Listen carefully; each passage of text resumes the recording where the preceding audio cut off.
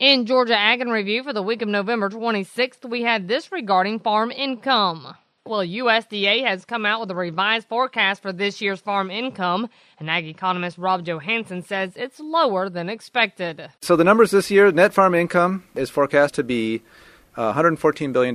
That's this year, 2012, down about 3% from 2011. And net cash income is expected to decline also slightly. It's down about 1.4% from 2011. And the level will be at approximately $132.8 billion. Johansson says surprisingly enough, the declines did not come from the crop sector, despite the epic drought. In fact, incomes from grains and oilseeds are actually up slightly from last year. The declines are in the hog sector and the dairy sector primarily. The poultry sector and the cattle sector are roughly about what they were last year. High feed costs for livestock operations is the reasoning behind that. Now, crop yields were down, but crop insurance and other programs will help make up the difference. As Ag Secretary Tom Vilsack points out that despite the drop in income from last year, it is still a very high number. It reflects how resilient American farmers and ranchers continue to be, even though we've faced one of the worst droughts in recent history. Thanks to the ability of American farmers and ranchers, the agricultural economy is still strong. It's still supporting and creating good-paying American jobs for millions of Americans. The income forecast is the second highest in recent years. It's going to continue to contribute to falling debt-to-asset ratios, which is an important sign of the strength of American agriculture. But it also points out the importance of a continued commitment to a farm safety net. Without that farm safety net, these numbers might not have been as robust as they were. And I think it underscores the necessity of Congress to take action immediately to pass a comprehensive multi-year food, farm, and jobs bill so that that safety net remains in place. And continuing to look ahead on the livestock side, we have Randall Wiseman with this. Well, as 2012 is close to winding down, many wonder how the nation's livestock and meat sector will fare heading into the new year. And when it comes to beef, the low inventory levels, drought conditions, and higher feed costs have caused forecasts for beef production numbers to drop over 4%.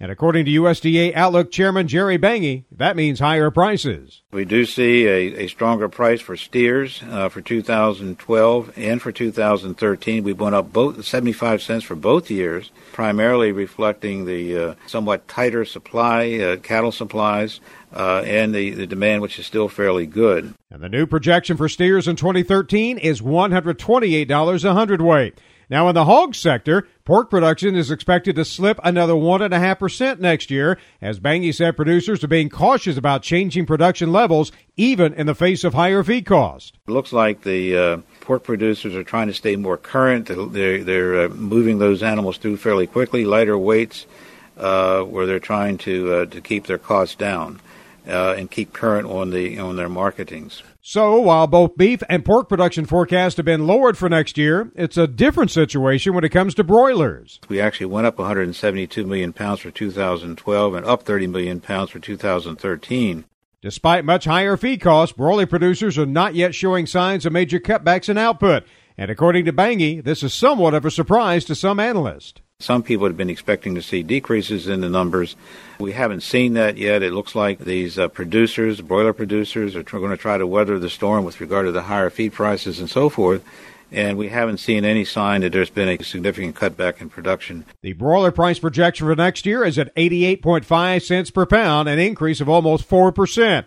Now, in the dairy sector, milk projection numbers for this year and next year are basically dead even. And while dairy operators are dealing with the uncertainty of new farm policy, Bangy does know they will be looking at higher milk prices next year, as USDA is projecting a 5.4% hike in the all-milk price. One of the things that's driving that along is stronger prices for both non-fat dry milk and whey. In terms of the non-fat dry milk especially, we are seeing a somewhat stronger international demand, and that's giving some boost to prices for that commodity. The 2013 all-milk price was raised to $19.55 per hundredweight. That's up $1 from this year. And we will wrap up for this week with Everett Griner, who takes a quick peek at the weather for next year. Well, climatologists, meteorologists, even the local TV weatherman has given us their opinions of the weather for the next 12 months, and it isn't good. It appears that El Nino is not developing as they expected. Broken down, that indicates a mild winter for most of the country. The persistent rains and heavy snowfalls this winter just won't happen. But The bad part is next summer may be as bad or even worse than this year. Most people don't have any idea how bad this year was for farmers. Insurance claims from last summer's drought have already passed $2 billion, and thousands of claims are still unsettled. Well, no amount of insurance is as assuring as making a good crop. Given the cost of making a crop with the inherent risks, one farmer said it this way: I'll make more money if I don't plant a crop next year.